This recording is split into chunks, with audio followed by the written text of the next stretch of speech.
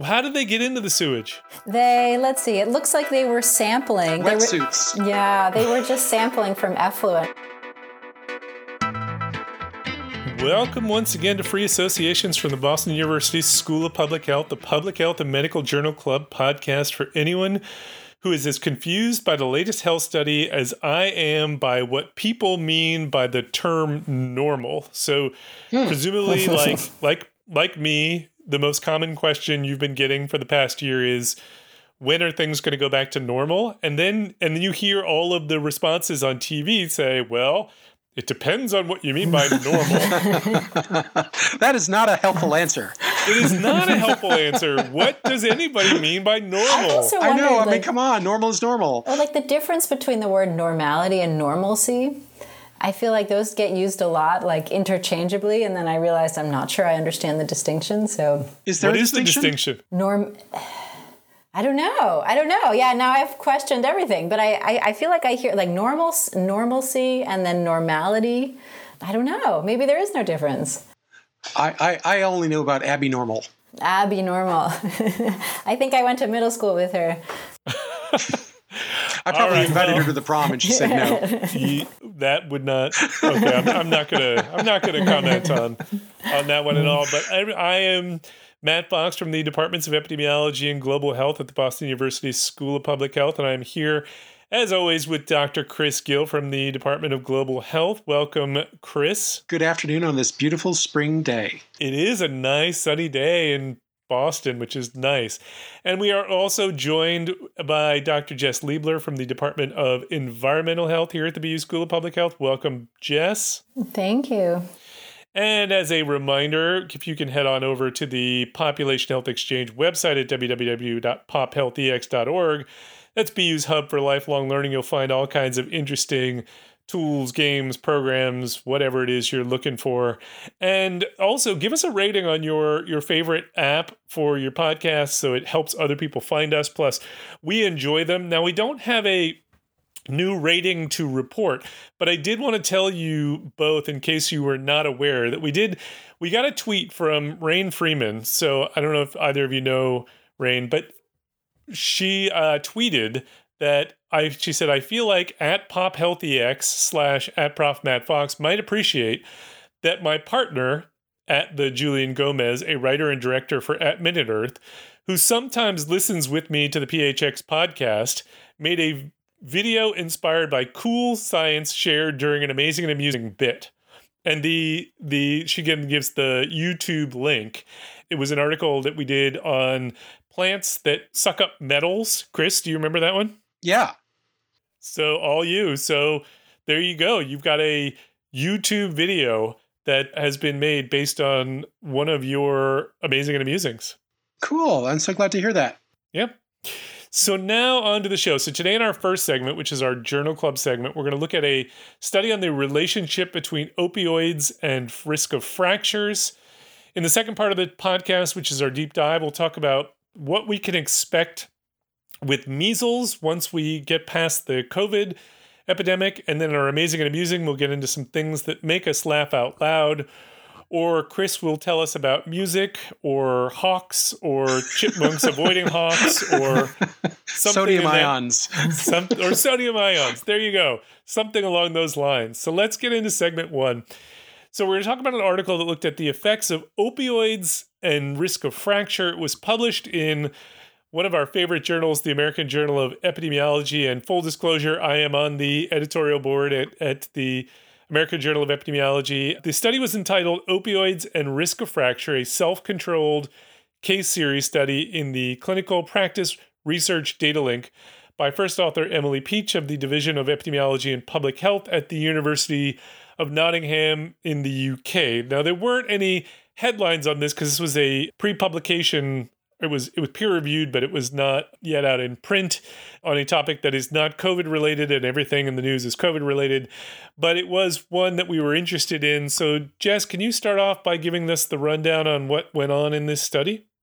Sure. And I thought this was kind of a powerhouse of a study in a good way in reading it. And if I could whistle, I would kind of like, whoo, this was nicely done, just as a preface in kind of jumping into this one. So So as Matt said, this study is about opiate use or opiate prescription, maybe more specifically, and fracture and bone fracture. And some of the general context is that opiates are obviously often prescribed to control severe pain, especially in older people, and fractures are a major public health and medical risk, especially among older people who are experiencing osteoporosis. And they estimate there's 9 million fractures a year, and that they can lead to a significant amount of morbidity and also in an eventual progression to mortality. So one of the things that was so interesting about this study was the study design. They used a design called a self-controlled case series, which is kind of a neat design. So basically, this was a study that was conducted in the context of the electronic health records. This was a medical records review. And what they did over I think it was a 7-year study period, they extracted a subset of participants in the medical record who experienced both the exposure, which was prescription to opiates, and also the outcome, which was bone fracture, and then calculated the incidence rate ratio comparing risk of fracture for an individual during the period of time that they contributed to their overall study experience when they were exposed to opiates or where they had an active opiate prescription, compared to a period of time where they were not exposed to opiates. They did not have an active opiate prescription in the medical record. And so what this allows, it allows for standardization of a lot of potential confounding factors within comparing individuals by basically generating the incidence rate ratio on an individual's contribution of person time and that risk during that person time specifically. So this was a really interesting study design, I thought, just kind of like as the premise. This was an interesting way to study this sort of question. And there's other ways they could have done it, but I appreciated this as something slightly different. The study took place, as I said, it had more than 17 million participants in the UK from the Clinical Practice Research Data Link, the CPRD Gold database. And they generated, which I thought was very intriguing, a time-varying metric of exposure to opiates, looking at people's prescription records within the context of the medical record. They looked at the dates of prescription, gaps between those dates, and the duration of total exposure. They also tried to estimate a measure of the dose that someone might be receiving to see if there was a dose-dependent risk of fracture on the basis if someone was getting a higher dose of opiates, for example, compared to a lower dose. And so they converted the dose in the prescription to the oral morphine equivalent dose in order to kind of standardize the dose. So that could be standardized across participants. They included confounders in their models that would be time variant within the same individual. So that included things like age. The participant was aging, and presumably risk of fracture would increase by age. They included season, maybe under the assumption that in a winter season, someone might slip more, for example, in terms of there might be a higher risk of a fracture for being outdoors during that time. They also adjusted for exposure to drugs that otherwise increased the risk of bone fracture, although that confounder didn't affect their model in a significant way in the end, and so was not included in their adjusted models. But their adjusted models did include age and did include season at the end. And they also did some interesting stratification by older or less than 65, by sex, and by dose of the opiates. They used fixed effects Poisson regression models, for those of you who are interested in the statistical approach. And there were about 67,000 people who were in the study when they kind of ran all their exclusion criteria, the people who had the exposure and both the outcome, which accounted for about 87,000 fractures and about 452,000 years of follow-up during their study period. About 60% were women and more than 90% were white, just as an aside note as well about the study population. So considering exposure aggregated and not looking at the time, they also, and I'll make one other note, they also, which was very interesting, they looked at the timing of the opiate dose in relation to the fracture. So they stratified by the first week of opiate exposure and then other time points, kind of subsequent time points after initial prescription. And then they also looked at what happened to people who who stopped and then started opiate use again, and their risk of fracture after a gap period between prescription time. So what they found is they found that the incidence rate ratio was approximately 4. So basically nearly a 4-fold increase in the risk of fracture associated with the periods of opioid use. And this risk was greatest during the first 7 days of use, which was kind of a dramatic finding, that during the first 7 days of opiate use, this was the highest risk of fracture, and the incidence rate ratio was almost 8.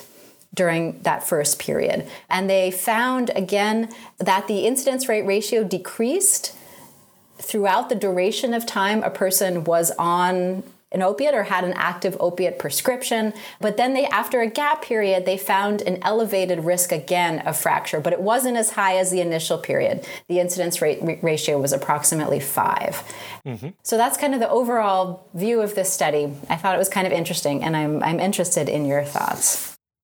Yeah, it's a as you point out, it's a really strong design. So it's essentially it's the observational version of the crossover trial, where you have one person getting both the intervention and the comparison.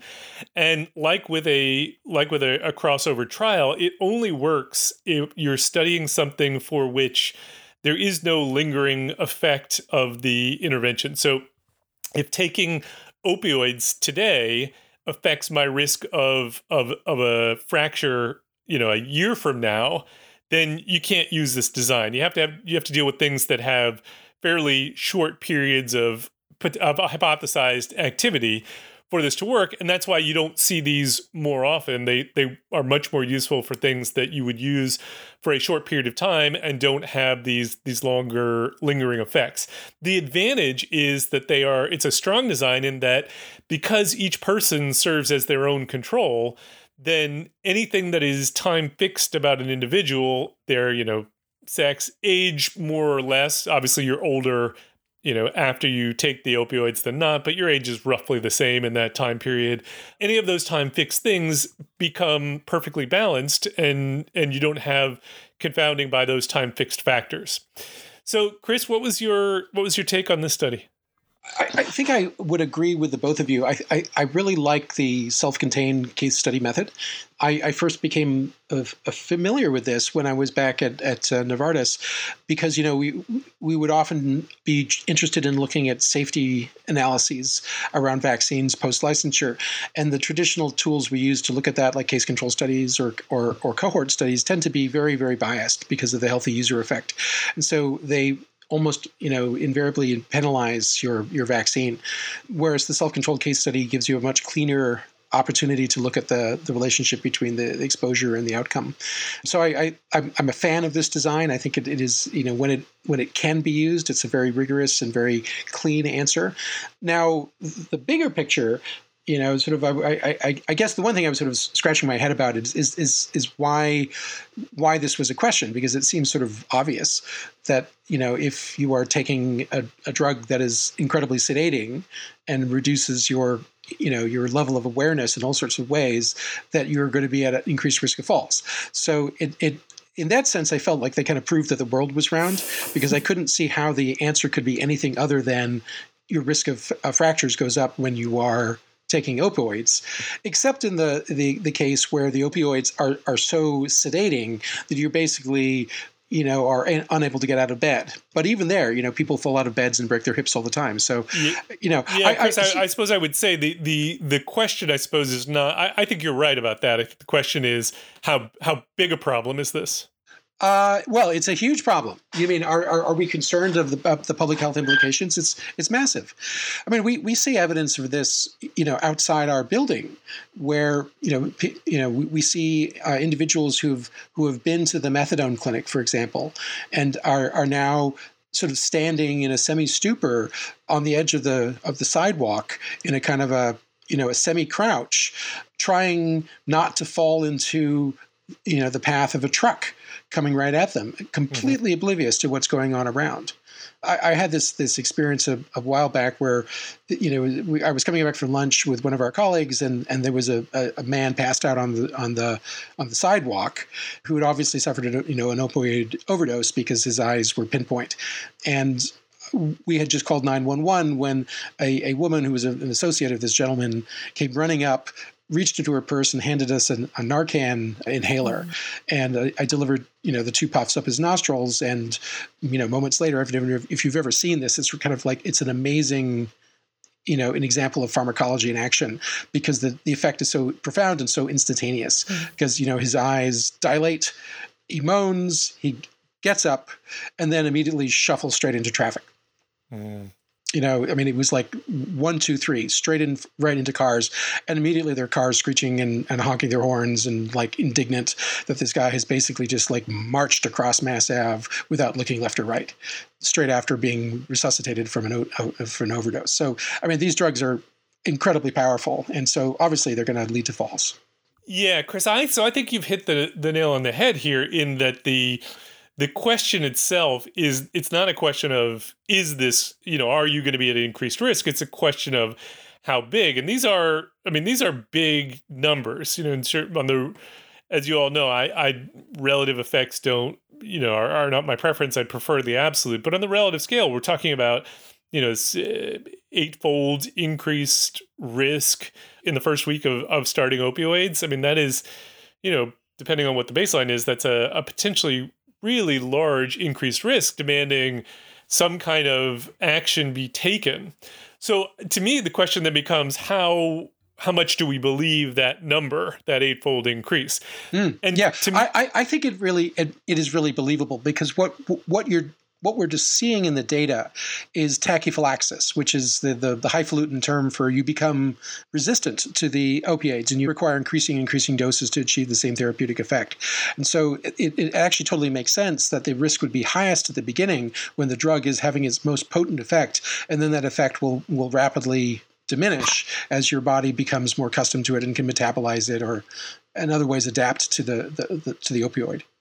So I agree with you, Chris. It does make sense. On the other hand, there is another possible explanation that would lead to the same presumed pattern of increased risk immediately after, which is reverse causation. So if you get the timing of the prescription wrong, and actually the fall is what leads to the opioids, then you would expect to see a large effect immediately after initiation that would then, you'd expect to go down.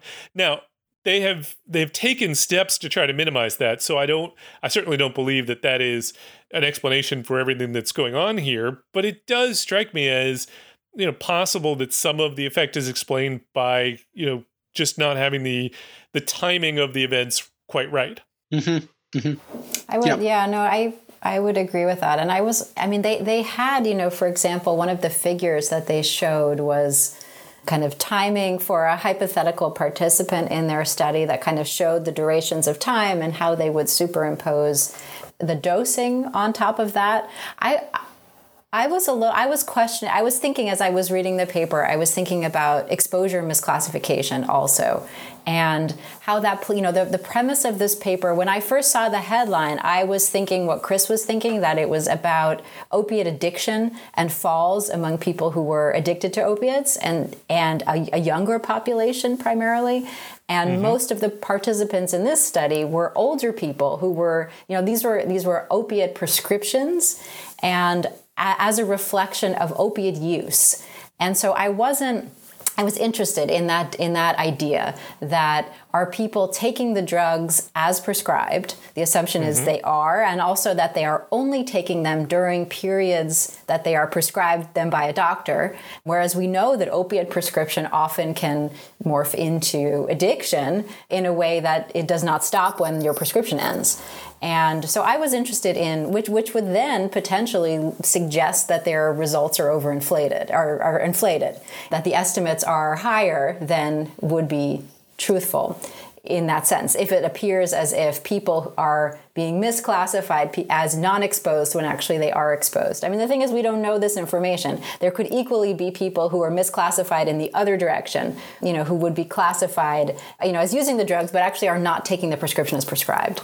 Yeah, I would think it would go in the other direction, though, the bias, because I would think that essentially what you're saying is what we're doing in this study is comparing opioid use to opioid use.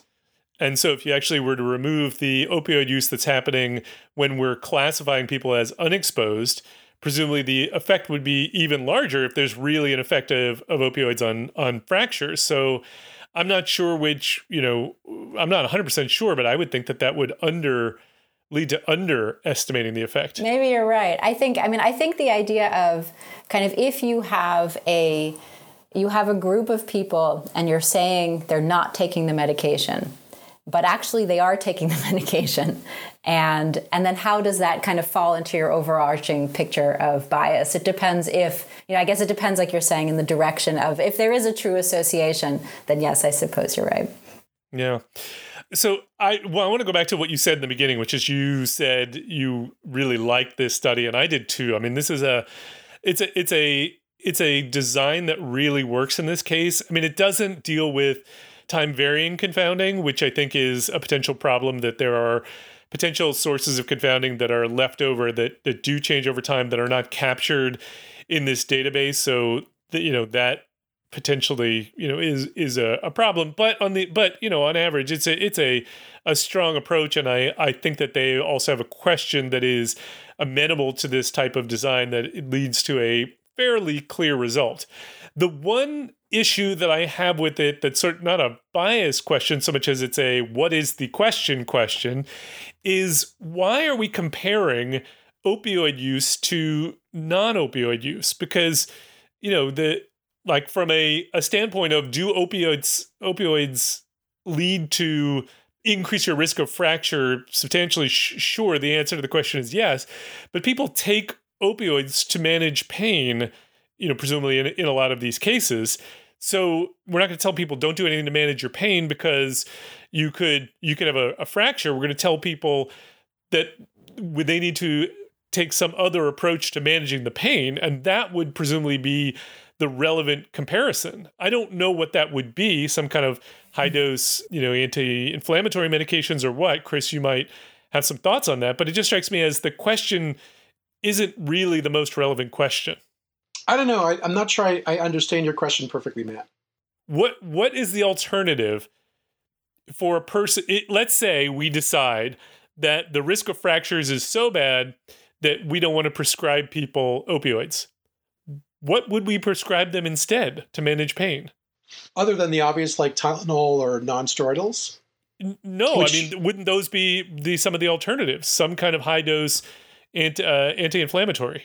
Right. I mean, those are really our we also have physical therapy, but that doesn't work very well for acute pain, obviously. So I don't think we have a lot of options here. Yeah. So my question is, why wouldn't that be the alternative? Not, comparing opioid use to non-opioid use. Now, I know the answer to the question. The answer to the question as to why they did it this way is because it's a self-controlled case series design. So you don't have people who are taking other medications to manage the same condition. So I get why they did what they did. I'm just not sure it's the most relevant question, because we're not going to tell people don't manage your pain. Mm-hmm. Right. And because, NSAIDs and acetaminophen are, compared with oxycodone, are not particularly potent pain medicines. And so right away, there's a huge source of confounding by indications that, when you're talking about opioid use, you're probably talking about very, significant pain, right? As opposed to sort of the minor aches and scrapes of life. So, it would not be a good comparator for that reason. Yeah. And so I guess my point here is it affects the way you interpret the question, but it affects, what that comparison really means, because there is presumably an effect of being in pain on having a fall, right? If your leg is, in your terrible pain in your leg and you don't treat it with opioids, you're going to limp around and are going to be at an increased risk of a fall. So by comparing to periods at which you're not taking the opioids, you're probably actually comparing it to time periods when a person was also not experiencing pain. Mm-hmm. And so, I think the interpretation becomes challenging. That's all. Actually, now that you make that point so clearly, Matt, it strikes me because one part of the analysis that I didn't fully understand was the increased risk incidence rate ratio of fractures in the pre-exposure period, which was the 90 days before that they started the opioids. And I was like, why would they be at increased risk before they were taking the drug? But perhaps they're describing exactly what you're describing, is that for some portion of the individuals, the pain that was eventually being treated with the opioids had existed for quite some time before this was started. And maybe they were sort of incapacitated and at risk for accidents because of that. And that we're only then seeing the additional impact of the opioids beyond just feeling, sort of lame and having difficulty maneuvering around safely. Yep, I think there's something to that. And so again, that's not a reason to dismiss these results at all. It's just I think you want to, I'm on this high horse of let's be clear in what the question we're asking is, so we know what the results mean. And here's a case where I think a little bit, we could put a little bit more effort into just clearly defining what that question is. Yeah, it's a great example of the challenge we have in epidemiology, where we don't really know what's going on. We're making educated guesses, and we're drawing windows of exposure because we suspect that there's something going on, but we don't know categorically what is happening in these pre-morbid or these pre-exposure periods, which may actually be tremendously relevant in terms of trying to understand the outcome. I would agree. All right, let's move on. But before we do, I want to point out two things in the study that I did not like, and then one thing that just intrigued me. So they say age, season, and exposure to fracture risk increasing drugs were adjusted for in this analysis, providing they significantly improve the model fit. As you guys know, I'm not a fan of adding variables because they significantly improve model fit. Then they say if the model fit was significantly p less than 0.05 improved by including the covariate, then it was included in the final model. So same problem. But then here was an intriguing one, in which they say a p-value of less than 0.01 two-tailed was considered to indicate statistical significance. So I'm not a fan of statistical significance, but I thought it was interesting that they chose to use p less than 0.01 instead of 0.05. So that, just an interesting thing to... Another arbitrary milestone there. I would add as well, Yes. I would have been personally interested to see more sensitivity analyses by risk of fracture. And they said that they ran different analyses and then they didn't go into depth. For example, I'd be interested in the subset of people with osteoporosis, for example. How did this, what was the risk in that subset? That was just one, or people who have pre-existing conditions that might predispose them to fracture. That seemed to be the gap. It was the osteoporosis question, but I'm sure there's others as well that it looks as if they did that analysis, but they didn't present it in the paper. Good point. Really good point. All right, let's move on to our second segment where we're going to talk about a piece that was published in Nature Medicine entitled "A Dangerous Measles Future Looms Beyond the COVID-19 Pandemic" by first author David Durkheim.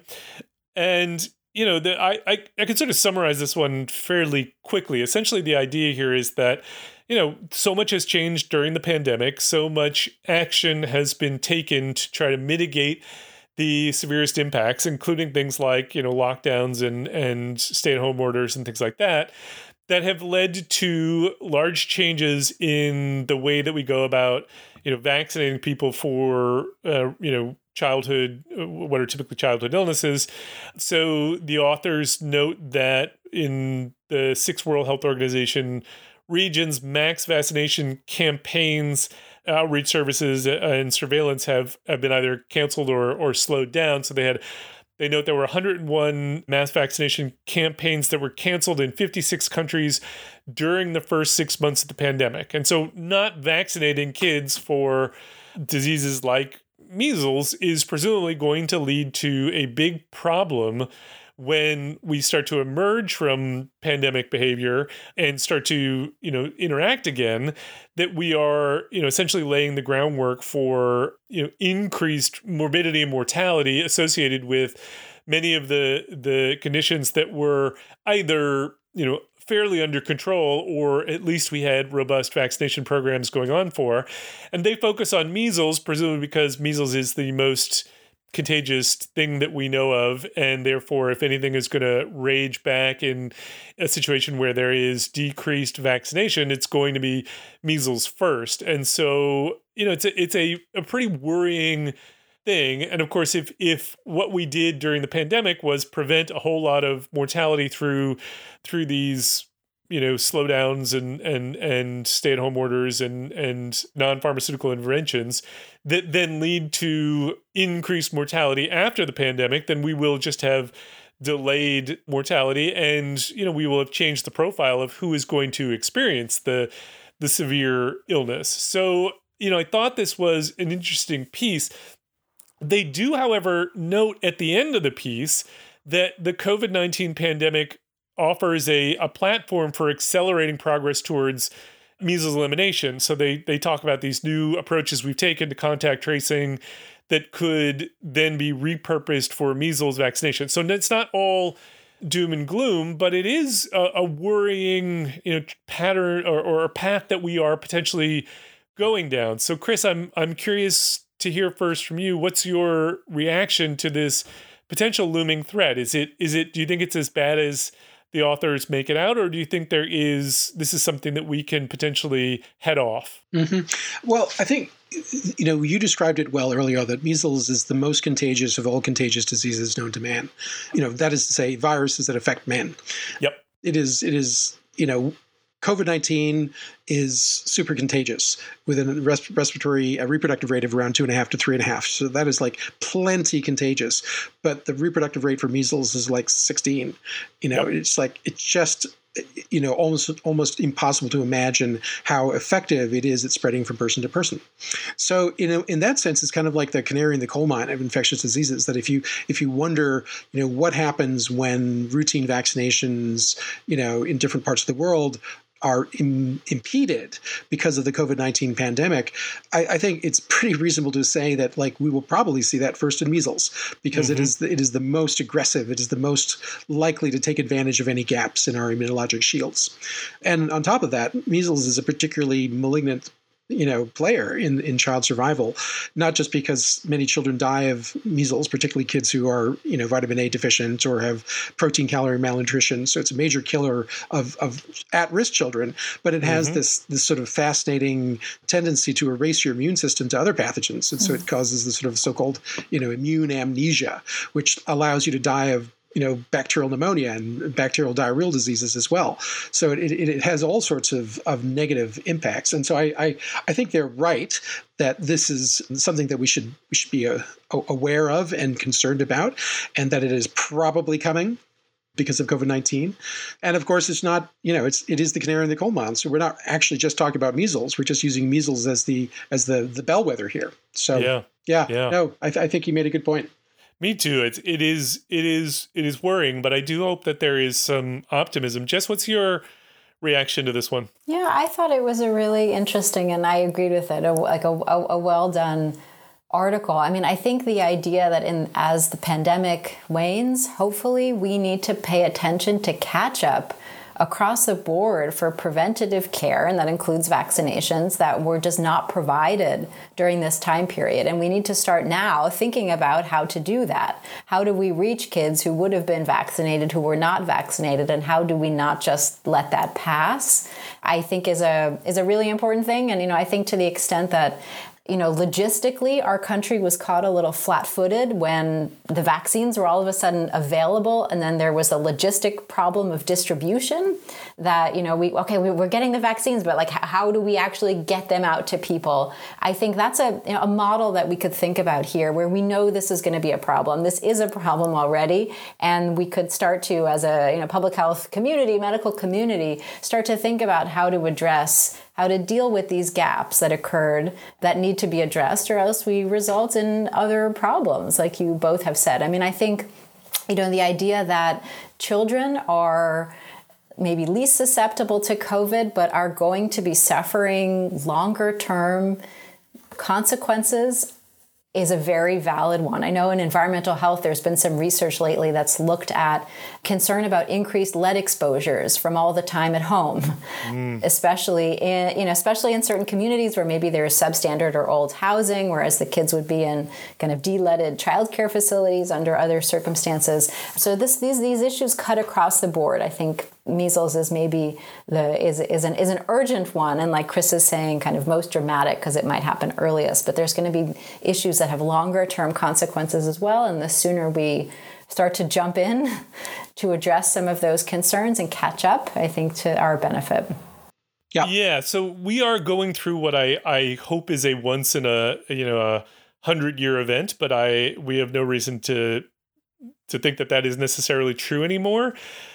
What I really hope is that what we do when this is all over, however you define all over, is to take the time to actively and carefully learn the lessons of what we can from this pandemic so that we don't repeat the same mistakes next time. And one of those things that I think we need to defunding the Office for Pandemic Preparedness? so many things. But I mean, one of them I think is, thinking clearly about how do we go through the process of mitigating the impacts of a deadly disease that's a global pandemic, but also cater to the other needs that we have that are that potentially offset some of those mitigating benefits of the non-pharmaceutical interventions that we have been implementing.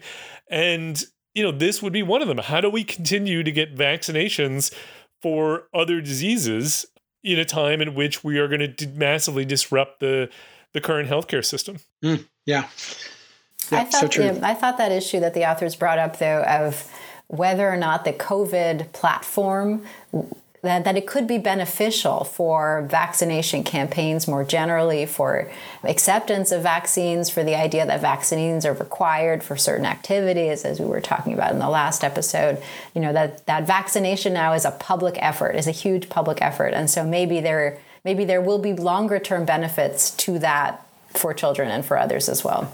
So I want to believe that. I have to admit, I have some skepticism here. I mean, for the reasons we talked about on the last show, the idea that we are encountering vaccine hesitancy with the current vaccine because of concerns about how quickly it was put together. Also, just because of, forces that are, anti-vax gaining a lot of traction during this time. And I worry that that's going to have longer term effects on reductions in routine vaccinations. And, they express some optimism around the idea that this contact tracing platform may provide us new avenues. I feel like one of the areas where we've done really poorly during this outbreak has been around contact tracing, and we put very little money into it. It may be that even if we had put more money into it, it wouldn't be that effective because, it's a disease, an infection for which the transmission occurs before the symptoms. And so the spread is already going to happen by the time you've contacted people, and they're not going to isolate or quarantine anyway. I don't know what the reasons are. It just doesn't feel to me like we've done great in that area. Mm-hmm. I would add one other thing. I mean, I feel like in public health, we talk a lot about how our successes are invisible, and I think that's like in vaccination, that's really clear. Like we've eradicated smallpox, or people don't see kids with polio in the United States, for example. And so they don't have the same urgency about vaccination. And I do wonder if this could pose that opportunity for people to actually see the benefits of vaccination. If it turns out that there are lots of people who are vaccinated and then all the curves start trending downwards, it might actually be good for vaccination. That's a hopeful expression. But the idea that maybe this will be an opportunity for people to see the benefits in real time of vaccination that then might reflect well on vaccination more generally in a way that people don't see in their lifetimes or on a day-to-day basis so often. I sure hope that is true. I really do. Yeah, right on. All right, so then let's move on to our last segment, which is our amazing and amusing. And Jess, do you want to go first? Sure, thanks. So I have had this long-term interest in, as I think, the rest of you do, kind of in viruses as what are they? Are they what kind of organism? They, intracellular, kind of this idea of kind of what is a virus, and it's this kind of unique and quirky and kind of wacky thing. And I think now, especially in this, SARS-CoV-2 world, everyone has a new appreciation for virus and viral mutation and evolution and all of those interesting things about viruses. And so I found this study, which I thought was really interesting, this idea that some researchers in Brazil have identified something they call giant viruses, which are viruses that are extra large, that are the size of bacteria. So viruses are usually teeny, but the idea that these are really large viruses that are about the size of bacteria and have kind of characteristics, cellular properties that are more along the lines of what you might see in a bacterial cell compared to a virus. They were found in sewage. This is like a burgeoning new field. Wondering, is this the giant viruses? Are they kind of another classification, for example, of organism? That it's not a virus the way we see them now. It's not a bacterial, organism clearly, but it's something kind of in between that might have been, from an evolutionary perspective, kind of squeezed in one way or the other. These researchers also found a number of these giant viruses that I'm looking at the headline with no recognizable genes. And so that's kind of, so that's kind of mind blowing. I mean, there are, what are they up to? Yeah, there's there's like new viruses. I've read these cool studies of people who capture rodents, for example, in the New York City subway, and they find new viruses all the time, and it's like freaky. And there's the idea that there's obviously new viruses to discover all the time, but the idea that there's no recognizable genes in some of these kind of giant viruses that mimic the size and some of the functionality of bacteria kind of indicates that maybe this is something that, from a long time ago, that we're discovering something along the evolutionary trajectory of bacteria and viruses that was kind of interesting. And that it was in sewage. So kind of bringing together one of my other favorite topics. You do love the sewage. How did they get in there? How did they get into the sewage? Let's see, it looks like they were sampling. Wetsuits. They were just sampling from effluent. I mean, that's, it's like what they're doing now with COVID. They're just sampling from wastewater. But that means, does that not mean that we are carrying these viruses? It's possible, right? I mean, or animals, or that there's some, right? I mean, it's the idea is that does it function like a typical virus, which would require a host typically for survival beyond a certain period of time, or does it not? Does it function with properties more like bacteria that can replicate and live without an organism host, for example, in the environment? And of course, there are some weirdo bacteria that are obligate intracellular parasites, which like in many ways behave like viruses. So wacky. So everything is wacky and weird. Yeah, so cool. That is well, I hope we weird. hear more about that. I want to know what those genes are up to. Well, I hope we don't hear about it in a bad way, though. Yes, I agree. Yeah. All right. Chris, what do you got for us? Well, I just published a paper in the BMJ, so we're very pleased with ourselves, and we're pleased because the BMJ has a very high impact factor, so that we can turn that into the assumption that people actually read it, other than my mother. And so this, actually made me think back to some of the discussions we've had over the years about impact factors in journals. Mm-hmm. And so I pulled an article about that too, because I was curious, like what is considered to be a good impact factor? Like how do you draw the line? Oh, okay. And actually there turned out to be sort of a scholarly answer to that question, published in an online journal called scijournal.org. Okay. And so I thought I would present this to you as a series of quizzes to see if you or Jess has had to check off. But are you aware of what proportion of scientific publications have an impact factor of 1 or above? Okay, one or above? Yeah. Wait, so like in other words, one or more. How many is? In other words, another way to think of that would be how many are below 1? That's right. I would say below 1 is probably 20%. Oh, you're really close. It's 27%. But I'll take that as I'll give you 2 marks for that one. Yeah. Okay. So somewhere between 1 and 2 is about the median impact score for all journals. Yeah. It's about 42% of all publications have an impact factor of 2 or above, and 73% of publications have an impact factor of 1 or above. So somewhere between 1 and 2 is the 50% median. Wow. So that is, that is where average is somewhere between 1 and 2.